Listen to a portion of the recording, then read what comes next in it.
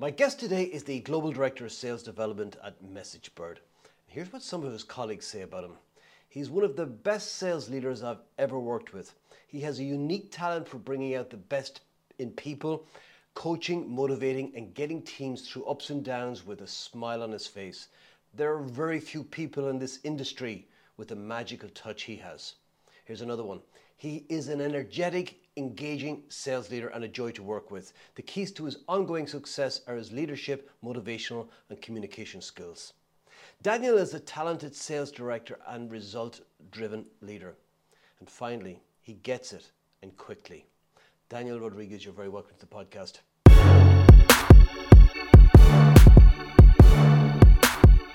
Thank you so much, Paul. Thank you for having me. Oh, my pleasure, my pleasure. You're in Spain. Can you remind me again where you are? Because I know at the moment, and we were recording this Bastille Day, 14th of July. The headlines last night was Europe is on fire. It's a bit of a heat wave. What's it like where you are? Yeah, so I'm based in Barcelona, in Spain. I'm originally from the other side of Spain, actually Galicia, which is the Celtic area in Spain. And it is very warm at the moment here. It is super, super hot. I think pretty much all the country is facing similar to you guys. I guess it's good news, at least if you can control it, if there is no, because in Spain, normally you have a lot of situations where you have, a lot of fires in the countryside, and it gets a bit dangerous, but as long as you are able to control the heat, it's always good. It's always better than the cold.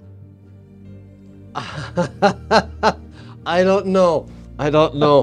I find it hard to sleep when it's really hot. I have no problem sleeping when it's cold, but I think these are kind of things you just get used to. It depends on where you live. Those are the things that in Dublin, in Ireland, you don't have air conditioning, you don't have shades in the windows. Those are the things that in Spain, we're probably all very used to have, you need to set up your home with those basics, because otherwise, you don't spend a good time, at night. Yeah. So tell me, you said you grew up in Galicia, and that's the north. Is that the northwest of Spain? That's correct. Yeah. What was that like? What kind of a childhood do you have? Yeah. So I'm from La Coruña, so that is the city, and basically, I think I always had a normal childhood. I mean, doing pretty much the usual stuff. And I think one of the things I remember always is being kind of looking at my dad. My dad was a sales director. And for some reason, I always told myself that I didn't want to be in sales. That was something that, I don't know why, but I thought, I had, maybe another career path. And I actually tried, to go away. But I think, I don't know if it's on the genetics or something, but eventually, the path, that I found was actually sales. And of course, I studied for that business in La Coruña, in my hometown.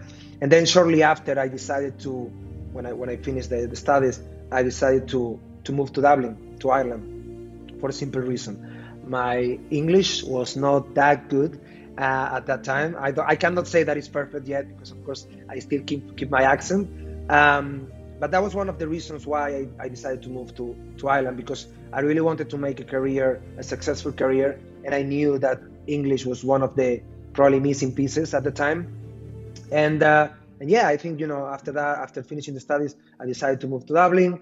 I started working in a shop, on a sales shop. Of course, being the one promoting the gifts. It was actually an Irish gift shop, very famous in Dublin, and that was the beginning. I think shortly after I started working for IBM, not in sales, but I think that was the reason why I wanted to actually go into sales, because I didn't enjoy my first job in IBM. It was pretty much a very administrative job. It was a credit control and cash collection, which I'm not saying that I didn't like it, but I didn't enjoy it that much.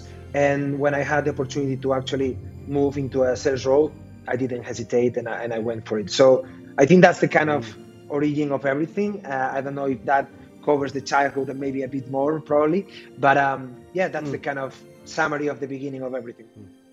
First of all, on the English, your English is perfect because you mentioned your accent. We all speak with an accent. I don't care where you're That's from. true. That's true. So put that to one side. It's flawless. So kudos on that one. Thank you. Thank you.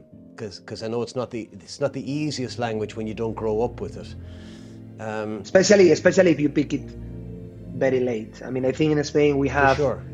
this thing that I don't know why, but we don't start studying English up until university or maybe a bit before. Now it's changing. I think that's something that when I look at my family members, the younger family members, my nieces, they go to school, and I think since they are 8 or 10, they already start picking up English, which is great.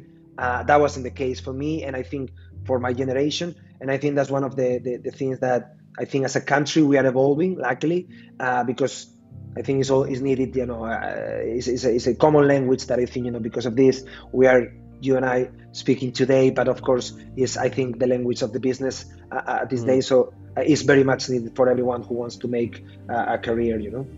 Yeah. You mentioned your father was a sales director and you didn't think you'd ever go into sales. I'm curious to know if it was something that you observed from your father in terms of what your conception of sales was as a younger person. I'm curious to know what it was about it that you weren't attracted to. I guess it's a mix between what I got from my dad and also the perception, the old ugly perception of sales. So the first one, looking at my dad, busy man, coming back home very late, and probably thinking, okay, is that the kind of life that I want? Being in such a dynamics of being in a rush and coming back home late, and also the perception. Or I think historically, being in sales is like being the guy that is gonna take advantage of you and trying to sell you something even if it's not good, and this kind of stuff. So I guess that was a combination of both that made me feel that I could do something else. Yeah, I guess that's the answer. When you came to Ireland, you said you came to learn to develop your English, shall we say? And you started working in a gift shop, and then you moved as a credit controller. I'm sure neither of those two were high on your agenda when you were going to college in Spain. And in essence, it sounds to me like you were starting at a lower rung of the ladder, if you like, the career ladder, and you took that step because there was a bigger goal for you. You must be immensely proud that you managed to move up that ladder very quickly in a foreign country, essentially, certainly in a different culture. Foreign culture, the country too, but very different culture. I'm curious to know what that felt like as somebody coming and not speaking the language very well, having to take a very entry-level position, probably on a lot less money than your qualifications would warrant, and working your way up.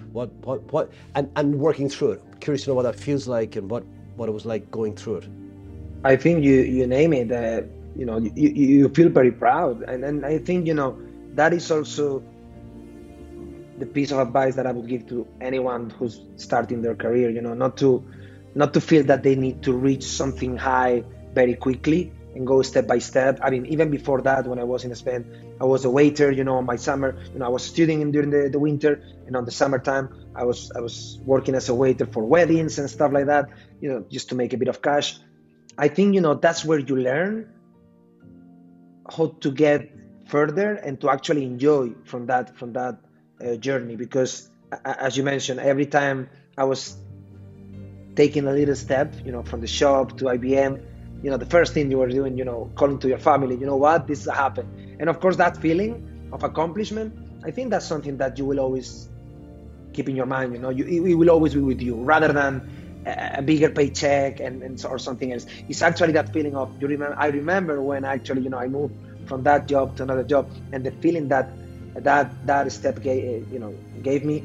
I think that's the main thing, and I would say to everyone that it's important to start from scratch, to understand not only a job, because of course sometimes you need to start from scratch to understand and to learn really the job, but also to have the right set of values, to understand how to work hard and to, to earn, things because you really work hard for it. So I guess that's the sentiment of it, and I feel, as you said, I feel very proud.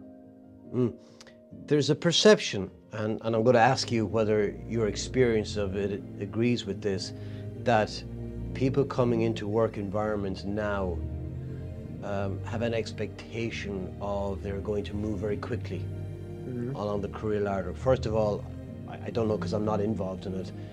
I've been working for myself for 20 years, so I don't know. But I hear this. And so is it true? And if it is, how do you temper that? On one hand is ambition, but on the other hand is probably impatience. Yeah, I would say it's more impatient if you have to balance it up. But yeah, that is entirely true. I've been working linked to the sales development function for the last number of years, almost 6 or 7 years in different companies. And that's the kind of org where you get profiles similar to what you just mentioned. People that they are, probably out of uni, very fresh, sometimes very junior, because it's probably their first job. And the picture that they have before they join is that, especially because this is the perception that probably we are also given, especially in social media and LinkedIn and stuff like that, is that whenever you join an organization, in a matter of maybe 1 year or maybe, 18 months, you get a promotion and you get a pay rise and you get, and that's the kind of normal cycle. And that's not always the case. I mean, if you ask my dad and, the people from his generation, that didn't happen that way, and probably they had to stay for maybe, 10 years in order to get, something better or something different. So I would say that this is very true. And I found, people, over the last years in my career that they actually expressed that, and they came, kind of in a rush, saying, hey, you know what? I've been already 1 year doing this job, and I understand, where are they coming from? Because of course, the SDR job, the SDR role, is very tough sometimes. Of course, because you have, to call people, to knock the door, and they don't know you. You get a lot of rejection, a lot of pushback, and it's a tough gig. I get it, but 1 year at any job, I don't think is a long time. Sometimes they feel it is, sometimes they feel that it is way too much, and they need to change. They need to progress, because otherwise they feel that they are stuck. And one of as I said, I had many situations where I was facing these conversations with one of the people in the teams that I was managing in the past, and I always use this analogy, like, you might think that 5 months, 6 months, maybe 1 year, it seems like an eternity to actually progress. But when you will become 40, 50, and you have 20, 25 years of experience, and you will look back at, your whole career, those 6 months or 1 year mean nothing. It is nothing. And it's actually better. I always think that it's better to give the right steps, solid, and learning. I think that's the main objective that they need to have, rather than getting a role or getting, 5% pay rise. It's about the learning, because if they focus on the learning, they will be able to achieve, probably more, I would say, stronger steps, more solid when it comes to a career. I think, we are in a world where it's all about, I would say, showing off. We have LinkedIn. I think that is great tool and great channel for sharing information, but we get to a point where, everyone is just posting when they get a promotion or when they are, getting a change of the role, which I understand and I think is necessary. But I think we would benefit more from using those kind of channels to actually share also challenges and things that they are not going well. Nobody posts, nobody shared when something is going wrong or when they are fired. I mean, sometimes they do when there is a layoff like we had recently, but it's not the common thing. The common thing is actually, to praise themselves and to show off when they got a promotion or something similar. I get it, and I'm not against it, but I think we need also to look a bit ourselves and, not that much on our ego and more on the foundation, which is the learning and, what are the real goals in the long term. Yeah, no, I couldn't agree more. In fact, that whole LinkedIn thing was, for me, was becoming really problematic because it was every day the posts were got a new job, got a new job, got a new job, and I'm kind of thinking, I don't care, I don't know you. Like I was following 13,000 people because when I think of 20,000 between connections, I think 16,000 connections and then 4,000 followers. And that's just because over the years I've trained so many people, or, I'll post videos and people will say I like the video and they'll connect and so on. And then LinkedIn automatically follows that. So you're getting this, can you imagine the feed? Yeah. Every day, or was then people complaining about stuff. And I'm thinking, this is not the place. I found a script. Some developer wrote this script, and it allows you just run it in LinkedIn and it automatically unfollows everybody. And it took about 3 hours to go through it all, and I woke up and there's nothing there. Now I'm going back and I'm finding all the individuals who bring value. Exactly, that they are relevant. And I'm following they're relevant them. to you. Exactly. Yeah. I think otherwise it's a lot of noise, and it's because your network, of course, keeps expanding, and I think that's a good thing. But I think, especially us as a leaders, we should probably, think again how we use some of the tools that we are using. Because don't get me wrong, LinkedIn is one of the tools that I use every single day. And when it comes to prospecting, when it comes to finding new clients, or even connecting with people, that's what we need. But we need to come back to basics where the usage of the tool is that, and not a simple Facebook where you just post pictures of you in the office having lunch or things like that, which, don't get me wrong, sometimes it's good because you give an essence of what the environment in your office is and so on, but not all the time. You need to find the balance. I think that's what I'm trying to say. I'm not against, because I actually, I'm an ex-LinkedIn employee, and I couldn't be more proud and more grateful of that company and what they achieved. But I think the users themselves, I think they need to understand, how to actually, get the right, the right level of usage, and also what are the do's and don'ts, probably. Yeah, I think you're right, because it was like that in the early days. Twitter, where people would just post a picture of their sandwich, and then they learned quickly people don't want that, don't want to see that, and then they'll kind of post the content people want. So it filters down. When you think about the sales development role, I want you to maybe think about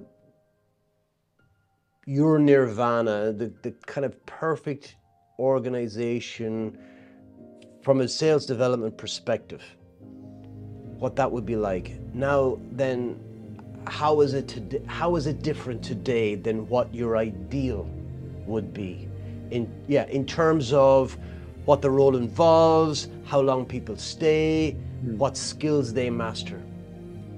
Yeah, that is a very good question. And to be honest, I could tell you that maybe over the last 6 years, I've seen a progression within the org, the role, huge.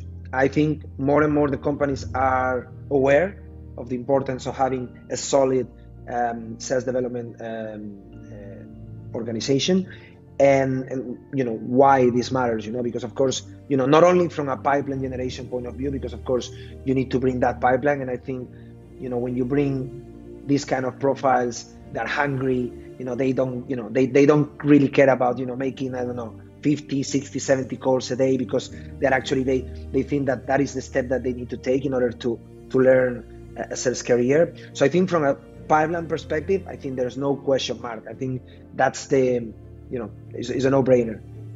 For me, the other side of the coin, and probably the more important, is how you're going to be able to scale your company, building a pool of talent that is going to able actually, is going to allow you to bring salespeople within your team already.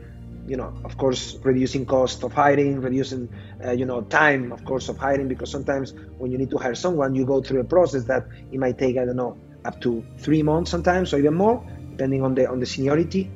Being able to bring those individuals from, within the company, and helping them to grow within the organization. I think that's the most, to me personally, the most impactful aspect.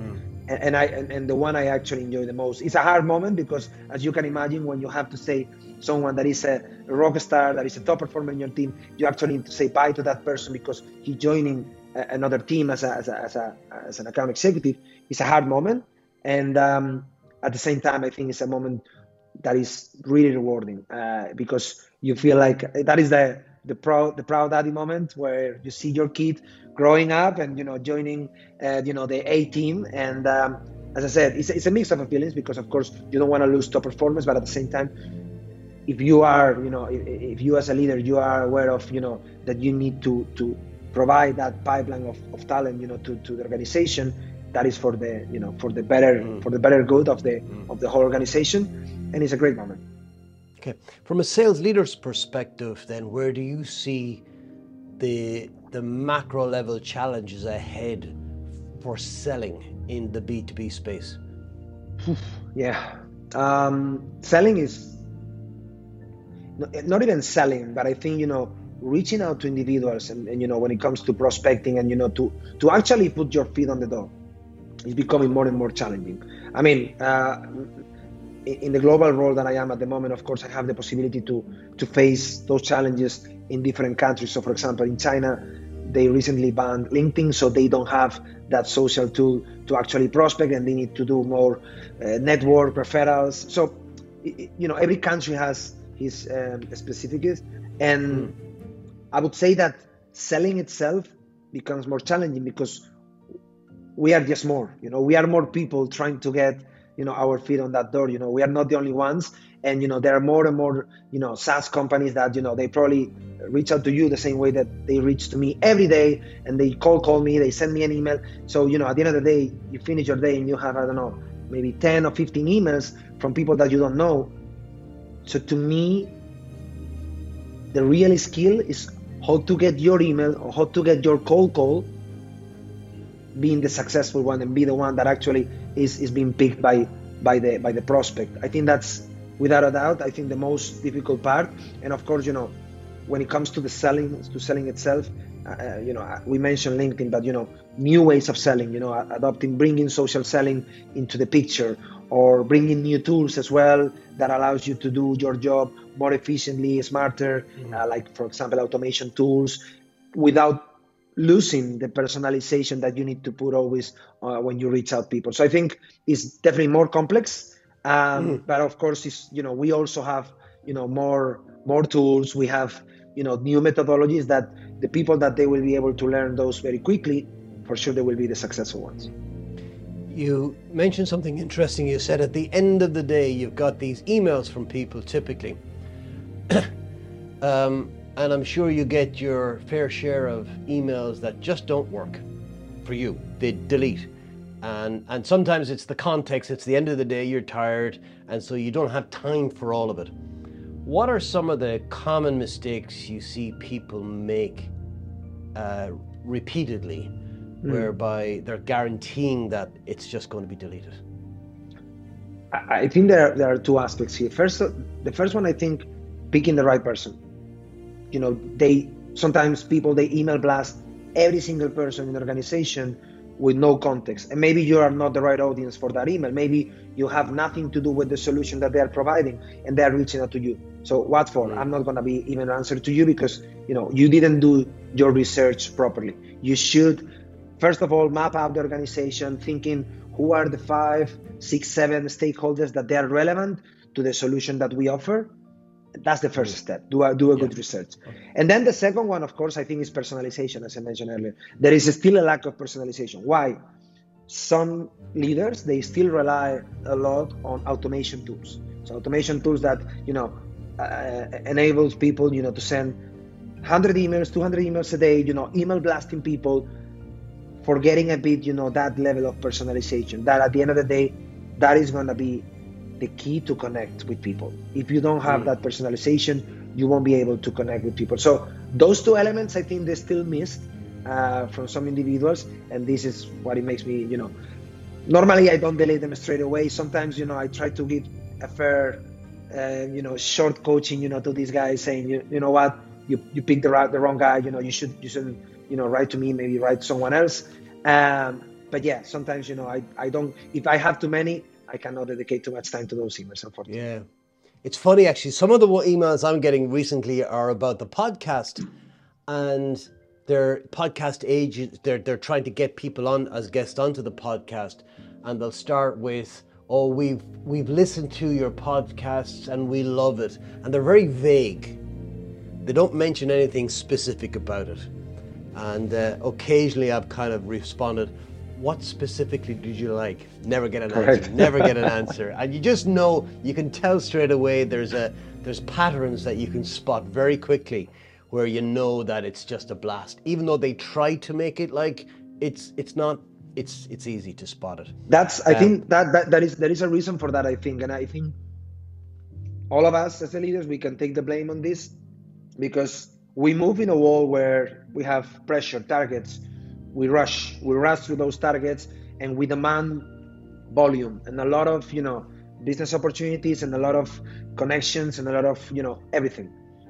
And because of that, we miss that personalization, because the people that they are doing the job, they feel that they need to generate such volume in order to get those results. Sometimes, and this is a model that I use a lot, less is more, and sometimes, the less number, but with the more quality, will bring you more results for sure. No, I agree with that. Tell me, what motivates you personally?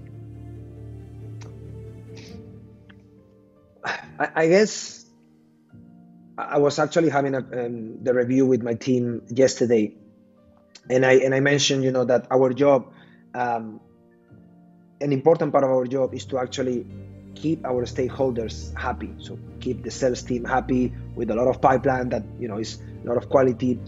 And one of the things that I was telling them, it was actually that, is remember that, in this job, it's not only about what we deliver, but how we deliver it. Meaning that the relationships that you will have through your career, they're very important. And I guess this was one of the values that I learned also in LinkedIn. Relationship matters, and I think that's what motivates me. To actually be able to do something that is impactful somehow, but at the end of the day, is also causing to someone an impact that will probably remember maybe in a few years, and they will have that memory from me. I think that's the more meaningful, because I could tell you, I feel motivated by hitting my targets every single quarter and do it in 12 quarters in a row.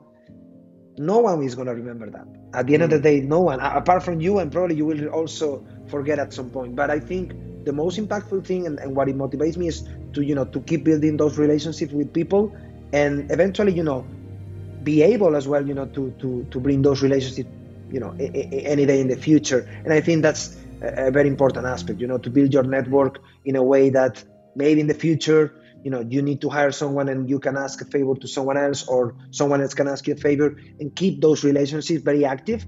That's something that I guess is also very difficult, because, in a way, we are moving as I said earlier, too fast.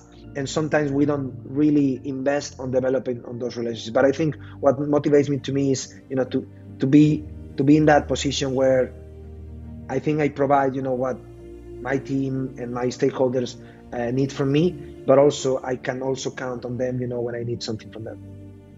As you transitioned, Daniel, from individual contributor into a sales leadership role, what was the biggest personal challenge you faced, and what did you learn as a result? This was actually the first time it happened. It happened in the shop where I was working. I went from floor staff into a manager role after 3 months joining the company, the shop that I was working for.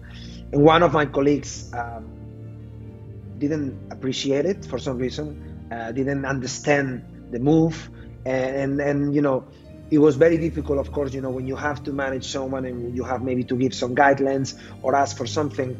The reaction was probably a bit bitter, and dealing with those situations, I guess, sometimes happens. And I think people, they need to be ready when it comes, when you move from an individual contributor and you move into a management role, and sometimes you ended up managing the people that you used to work with. That's something that you need to be ready for, because some people will take it perfectly and there will be no problem and they will actually help you. But some of the people, for some reason, they will don't understand, or they will probably need more time to understand why that move.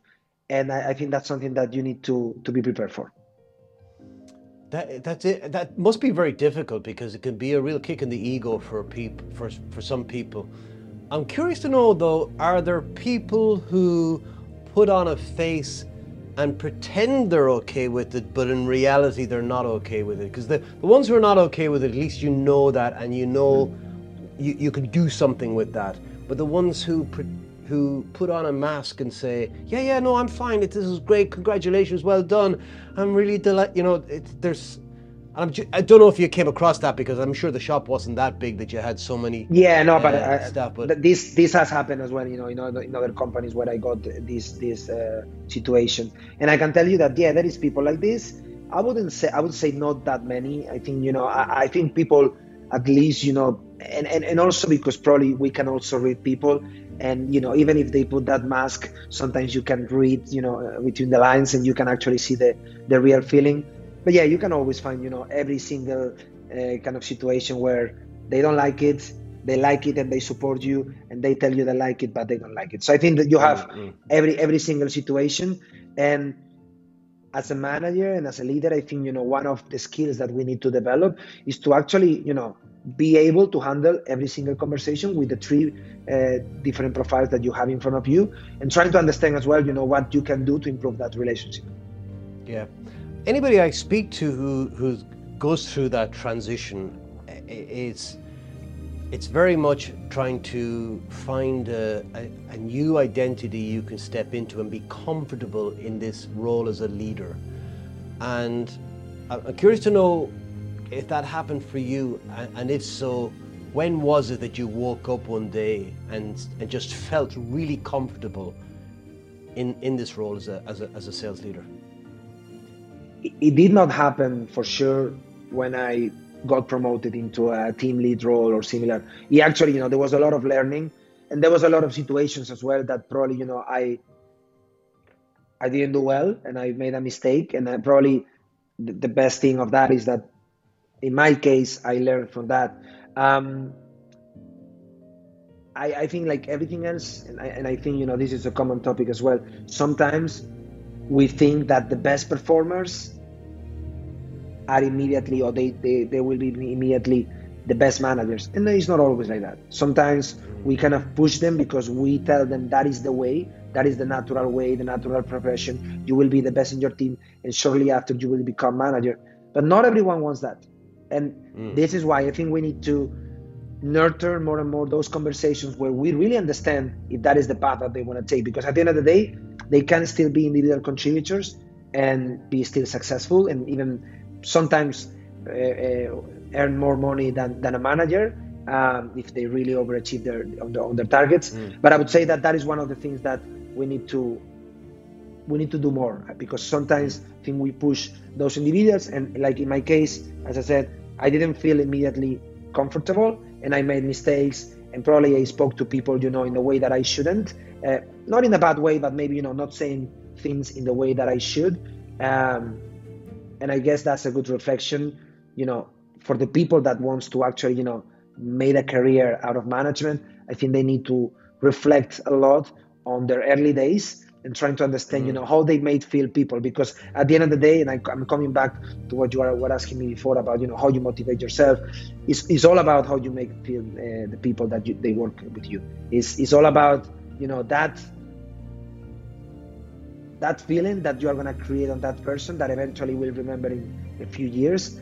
So if you really invest on that relationship, I'm sure the outcome will be good. But some people, as I said, they don't have that experience whenever they become managers or leaders, and they make mistakes. So as long as they are able to learn from those, they're in a good way. Okay. What's your own personal definition of success?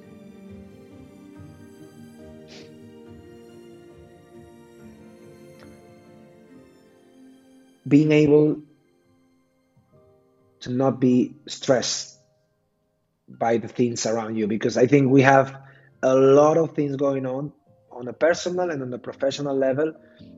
And I can tell you personally, we moved house recently, and it was a hell of a of a move. It was some issues that probably you were not expecting. And that together with your job that is very demanding as well, especially in a global role. Sometimes you need to wake up at 4 o'clock because you need to deal with, APAC in Singapore or something. When you get those things together, probably you need to breathe more than usual. And I think that's I think the best learning, that sometimes you need to give things the right level of importance, and priorities, because at the end of the day, what is the most important is your mental health. And sometimes your personal issues and your professional issues, they clash at the same time, and your mental health might be compromised. So definitely I would say that success to me is being able to do what you do in your day-to-day, personal and professional, with a very low level of stress that allows you to enjoy things like very, very normal things. I like that. I think I read somewhere there was a quote, and I'll get this wrong, but it says, "Happiness is the absence of fear." That's a good one. Or you could say stress. It's the same kind of, when you take that away. But I think I'm gonna get yours, because fear, uncertainty is something that I think we suffer, more and more with the current situation. I think, and probably, you can understand that with the current situation, there's a lot of people out there that they have a job, but they are uncertain about how long that job is going to be for them, because maybe their company is doing a layoff. We have that, over the last few weeks with many companies. And I think that sense of fear is very present on many people. And I think this is an opportunity also, for everyone to check on their mental health, because having, I wouldn't say a dead sentence, but having that fear every time you wake up, every day that you wake up and you're in front of your computer and you're working for something and you don't know how long that is going to be, that is a tough one. So yeah, I would always say that, let's pay attention into this, because it is very important. Yeah. If I look back over the last 2 years, work life has changed enormously, and as a sales leader, I can imagine there's a lot of difficulties where I've spoken to many people, I'm sure you're the same, who hired people remotely, had them in their teams working for them maybe 6 months or more before they even ever got to meet them face to face. And you don't get to travel as much. So I know there's downsides. First of all, what are the positives from that entire experience that you'd like to hold on to going forward into next year and the year after? Yeah, that is another good question, and another difficult as well, because don't get me wrong, I like the way things have evolved when it comes to working from home, being remote, and having the flexibility of, being, the one that decides, how you are going to run your day, because maybe, you have some things that you cannot avoid in the middle of the day. If you were in an office, you couldn't attend. Now you can. So I love that. But of course, the social aspect, it is very important. You mentioned, I have people in my team that is based out of China, Australia. I haven't met them yet. I only saw these faces over a video conference. You cannot make the most of that relationship. Even if you have the best tools, and even if you could have somehow, I don't know, another new tool that would bring you another element of that, at the end of the day, the face-to-face conversation is irreplaceable. It's something that you need, especially in sales, especially, to be in an office, having the atmosphere of, when someone is doing something great, celebrate it, make it a big deal out of it. That is something that I personally miss, and I'm hoping that at some point we're going to get into a hybrid dynamic where you can still go to the office, but of course you pick the days that you want, and then of course if you have some commitments, you can work from home. That would be for me the perfect way, because otherwise you are missing an element. You mentioned when you were introducing me things that I like from what you said about me, which is something that I think you cannot have over a video conference, which is, you can smile, but you cannot have the body language. You can have fun, but you cannot have the same fun of being in an office, having a great quarter, and going for maybe a glass of wine or maybe, some drinks after. That is something that is irreplaceable. And I'm hoping that we are going to get back to that. Not fully, because I think, at the end of the day, the remote world is here to stay. And I think, fairly so. But I believe, we need the social element. Yes. Yeah, because I do know there are hormones we release when we physically, shake hands, touch, hug, that you just don't get with a digital representation of the individual. As useful and as efficient as that can be at times, it's just not the same. I'm curious, is your view shared with most reps? Are most reps looking for hybrid, get back to the office, or sticking with what they had? I was surprised when I got these kind of somehow results about this when in the different companies that I work. In the last two companies that I work after the pandemic, we were checking with the employees. So what is your favorite? And a lot of people were saying hybrid or even coming back to the office. Some people, they felt very much isolated at home, very lonely. I mean, you need to think about, the people that maybe, you have people that they are single individuals, they don't have maybe a partner, and they feel completely lonely, working 8-10 hours in front of a computer. Yeah, then they can do something social, but most of the day they're on their own. So yeah, that was the response that I got from especially, the younger people, which initially I thought, okay, these people, they want to work from home. They don't want to be, I wouldn't say micromanaged, but, monitor or something, because of course, when you're in an office, you have a feeling that everyone is monitoring you, what you're doing. But that wasn't the case. It was actually on the contrary. They want to go to the office, they want to socialize, they want to exchange, they want to go for a coffee and take the break together. Because at the end of the day, one of the worst things, and I think, that's one of the things that I don't learn, I can't learn, and I need to push myself to do it. You don't take breaks, you keep going, you ended up eating in front of your computer because you have a meeting in 30 minutes that you need to prepare. Your partner is there waiting. Are you eating with me? Sorry, I can't today. And I keep doing that.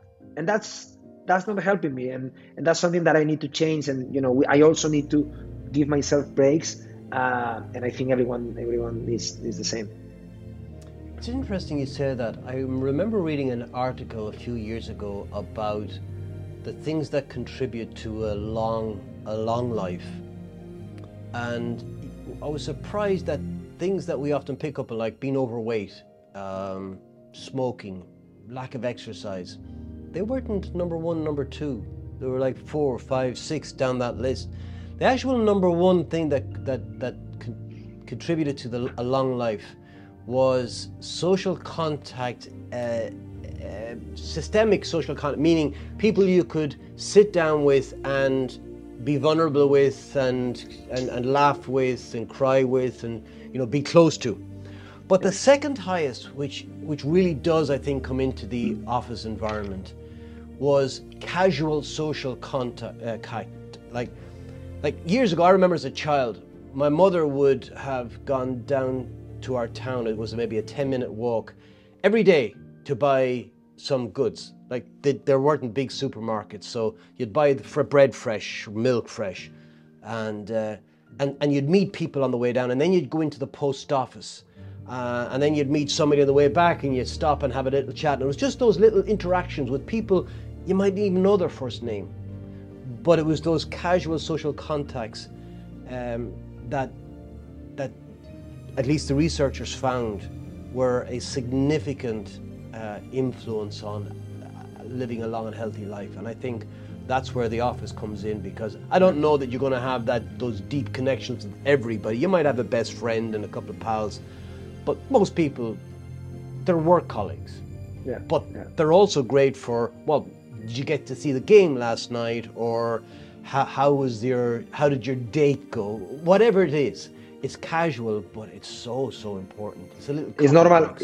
It's normal that you are telling me that, because of course, coming from an Irish person, I think you guys are the most welcoming people. This is what was one of the reasons why I went to Ireland, and hopefully, if there is anyone from the UK that doesn't take it bad. But when I actually choose, to go abroad to study English, I pick Ireland over the UK simply because of that. And I think, that's something that resonates a lot with me, because at the end of the day, even for an experience like that, when you need to learn English in another country, you need to feel welcome. You need to feel that you are at home. I'm happy to say that, after 13 years living in Ireland, and I left 3 years ago, I still keep friends, Irish friends that I have in there, and I keep the relationship with them, and that I think that's something that definitely resonates with me, because I think the social aspect, you guys are probably mastering that over any other country. Well, it's funny. I think there are commonalities. I think the Spanish culture, the Irish culture are very different, but there are threads.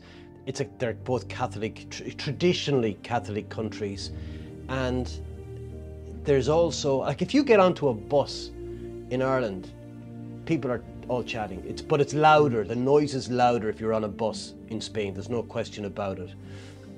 That said, and I lived 8 years in England, and I have to say they were extremely welcoming.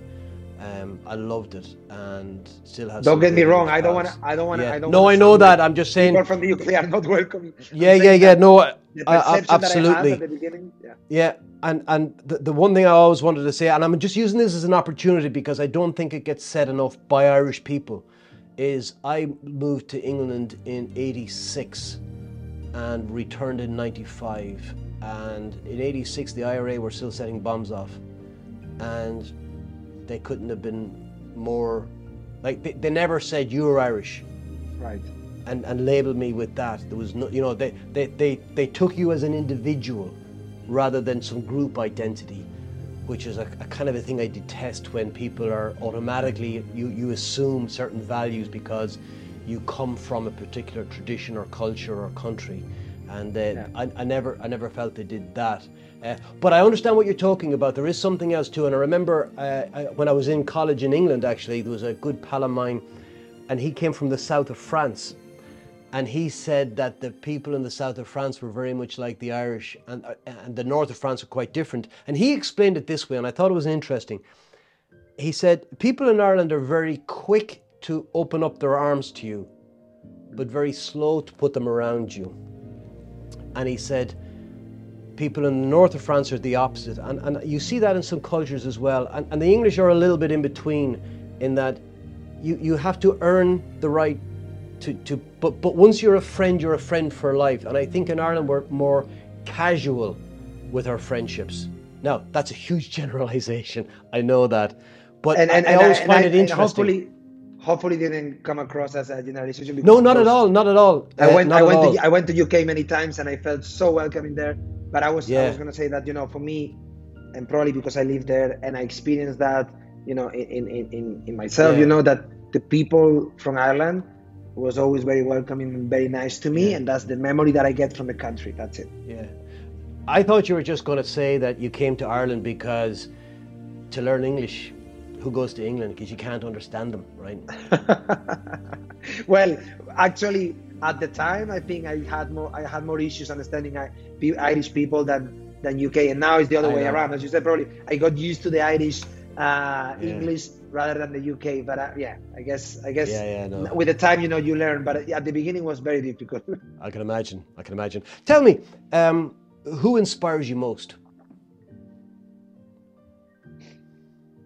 I mean, I guess there are many people, I think I don't have a concrete person, that, I would say that's my only source of inspiration. I mean, my dad, of course, being a hard worker, my mom, who passed away, a few years ago, who also was giving everything for us and, for the family, making sure that we had everything that we needed from a, education point of view, from, culture and values point of view. And I think at this point, those are the values that I deploy in my day to day. So I guess, every single person in my family is an inspiration, because, we try to be, a family, with a set of values, very, very, very solid. And I would say that's the kind of people that I look up. And of course, my partner, the one I learn every single day, and I keep learning. And that's something that, amaze me, every day that I'm, realizing things when, she's doing something and I'm learning from her. So that's probably the one that inspires me the most. Oh, that's such a nice thing to say.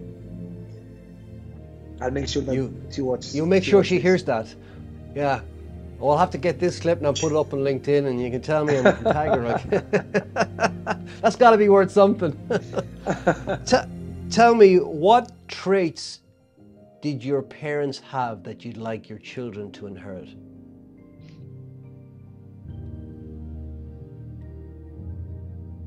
Down to earth. I mean, like at the end of the day, I like people when they are, humble, and we're talking about that ego piece when it comes to LinkedIn, showing up. There is something on me that it kind of goes away from the showing off piece, and I like that, and I think I learned that from my parents, and that's something that I would like, to keep, to influence, my future children as well. So definitely, being humble in a world where there is a lot of ego, there is a lot of opportunity to show off. There is a lot of social media where everyone is there, once again, telling everyone how beautiful life is. Being away from that and looking at probably the minor things that at the end of the day, they matter the most. That's something that I would like to transfer to them. That's nice. I like that. Yeah, because you're right. There are different dangers out there now, and one of them is too many yeah, today. Yeah. I mean, there's traditional ones, but there's also new ones. I heard today that there's a thing where you can buy clothes that they're designed specifically to put on for an Instagram photograph. And I see that, and I thought I didn't know that. I didn't know that. Thank God that I didn't know that, because that means that I'm not doing that. But yeah, I mean, I think we are evolving too quick in some aspects, and the younger people, I don't know. I think there is a lack of maybe education or something that put them in that trend. And I think trends are very dangerous, because trends are very very fast, and they also disappear very fast. So I would always recommend to look at your set of values and try to avoid the new trends, because it's, as you said, it's dangerous. Yes. Yeah, and it is difficult because they're at such an impressionable age with peer pressure. But now I'm sounding like one of those people I didn't want to become, which is when I was young, we didn't have. When I was young, it was different. I do feel blessed though that I grew up in an age where there was no social media. I think it's wonderful. I love it. We wouldn't be doing this without it. Exactly. But there are dangers. There really are. But anyway, it's like everything else. It's like everything else. Everything under control, is good if you are able to make the most of it. But when you go to an extreme, might be dangerous. You might not get what you really need to get from that, and that is something that we need to watch out as a society, because as I said, even LinkedIn, who you would think is the most professional social channel, you still get, some pieces of that. And of course, if you go to also other social channel like Instagram, the one you mentioned now, or even other ones, you see a lot of, I would say time wasted that, as I said, coming back to the conversation that I would have with a younger profile, when you look back, and you're going to look back at what you did, try at least to have something meaningful and not something that disappears as a trend. Yeah, no, I have to say I was addicted to social media, and I got rid of Facebook about 2 years ago, Twitter about 6 months ago, LinkedIn now I've got a lot of that gone, and I feel I feel better. I don't feel, because you see stuff that you react to, and it does that on purpose. It serves up content that you're looking at and you're going, I don't like that, and it just makes you feel bad. Whether it's, and on Facebook it could be somebody, it's always other people having a great time, and you're stuck in an office looking out a window and you think, oh, my life sucks, but their life is wonderful. Yeah. And it's like water over a rock. I think it wears it down over time. It's not overnight it works, but I certainly feel better having broken the link with a lot of it.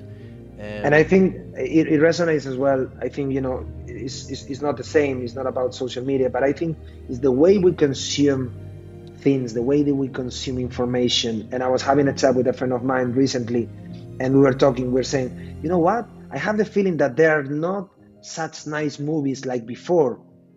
And he was telling me, but at the end of the day, it's not because they are not doing great movies, it's because we consume a lot. We have many different platforms where we can watch a movie every single day or maybe twice per day, where before you used to go to the cinema that great day of the week on Saturday, where you were paying your ticket and you were really looking forward to that movie because that was the kind of the highlight of the week, let's say. Yeah. But now you have that in a massive consumption. So I think that's some of the things that also I think resonates with what we are going through at the moment. That is a lot of things that they are you can access to them very easily, and that makes you feel that you don't have that kind of feeling of looking forward to something. Yeah. A couple of final questions, Daniel. One is this: if you weren't doing what you're doing, let's say you couldn't work again, you're financially independent, you cannot work for money again, what would you do with your time? So I love everything related to food, full stop. So I love eating, but also cooking and thinking about new recipes. So I would probably have maybe not a restaurant, but maybe a small cafe, where I can maybe host people. This is one of the things that I actually enjoy doing in my personal time, bring people to my place, make dinner and have the experience of a dinner, not only having dinner, but also the after dinner with, some drinks, nice chat, and a bit of a laugh. So that would be probably, what I would do if I'm, financially, okay, and I don't need to work anymore. I would probably, have a small cafe where I can host people. Is it the social side or the creative side you enjoy the most? Both. I think it's a 50-50. I enjoy the creativity, but I enjoy also, for example, one of the things that, as I told you, we just moved to a new house, and the kitchen is still not renovated, so we still need to do a few things. One of the things is that we are missing is the island in the middle of the kitchen, because every time that I'm cooking, my partner is at my back, so I cannot chat with her. What we love is to actually, me cooking and her in front of me, maybe having a glass of wine and exchanging, over the cooking. That's, I think, the perfect combination of the Sounds fantastic. That'll be a great way to bring even staff together at times, because it breaks away from the work environment. It brings them more into the social environment, and you're sharing, breaking bread together. Sounds wonderful. We used to do that. I used to do that in Dublin, actually, not anymore. But in Dublin, we used to host this small club competition. So for the people who don't know club, I guess pretty much everyone know. But clubs is, all the top performers within a quarter, they achieve to club and they go to a trip in Hawaii or something. So of course, we didn't bring the people to Hawaii, but I was bringing the people to my place and I was cooking a nice meal to all of them, and we were having actually a good time. It was actually the best opportunity to get to know the people outside the office, and actually in my place, which was probably better than a pub or better than a restaurant, because it was warmer, I guess. Yeah, and you just got them to dress with the flowers and the grass skirts from Hawaii. And no, I'm sure it's Spanish themed. It has to be. It's funny when you said the thing about cooking. What jumped into mind straight away was it could be great. You could set up a little studio with lights and cameras and put on a cooking show. But then I just realized I've already kicked the shit out of social media, so you couldn't really do that after doing. I don't think I can do like a Jamie Oliver or Gordon Ramsay. I don't think I'm made for that. I think I enjoy the normal stuff, which is cooking, because sometimes cooking is also stressful. You need to, especially when you bring people home, you want to have everything almost perfect, for them. And of course you stress, and you probably are rushing, and you probably are sweating, because of the fire or everything. So yeah, I don't think I would be made for such a show of television cooking. Three very quick final questions. Desert island. You're going to be marooned on a desert island, and you don't know whether you're ever going to be rescued. What one thing would you bring with you? I guess pictures of my family, my friends, and memories. Yes. Okay. That might actually be the answer to your next question then as well, which is if your house were burning down and you had the chance to rescue one thing, one item, Same. is there a specific one though that you would go for? If it was just one. One picture, you mean? Not as with picture, it could be anything, an object, like so your phone and your computer, they're safe, your family and any pets, they're safe. But there was one thing you could go back in, it could be anything in your house. That's a tough one. I guess, once again, the pictures that they are, probably they have more meaning to me, that they probably are, I don't know, more remarkable as a memory. I guess that's it, because then the rest, look, anything can be paid, from the insurance, like, I mean, there is nothing really material that if something, if the house is burning, I wouldn't bother. I wouldn't care. Okay, so this might be an unfair question, but if there was only one picture you could rescue, Yeah, does that's one I was spring to hoping mind? I was hoping for that one. I guess a picture with my partner, myself, and my two dogs, which is my my current family at the moment. Okay, The, cool. the And one I then have closer here in Barcelona, at least. final question. When your time on this planet is done and there's a book written about your life, what would you like the title of that book to be? That's a tough one. I don't know. How Danny cooked for people. I don't know. Something like that. Or the recipes from Danny. Something like that. Recipes from Daniel. Okay, there's a food theme there. I like it. I like it. Listen, Daniel, thank you so much for being my guest on the podcast Thank you, today. I've Paul. thoroughly enjoyed it. Thank you so much, Paul.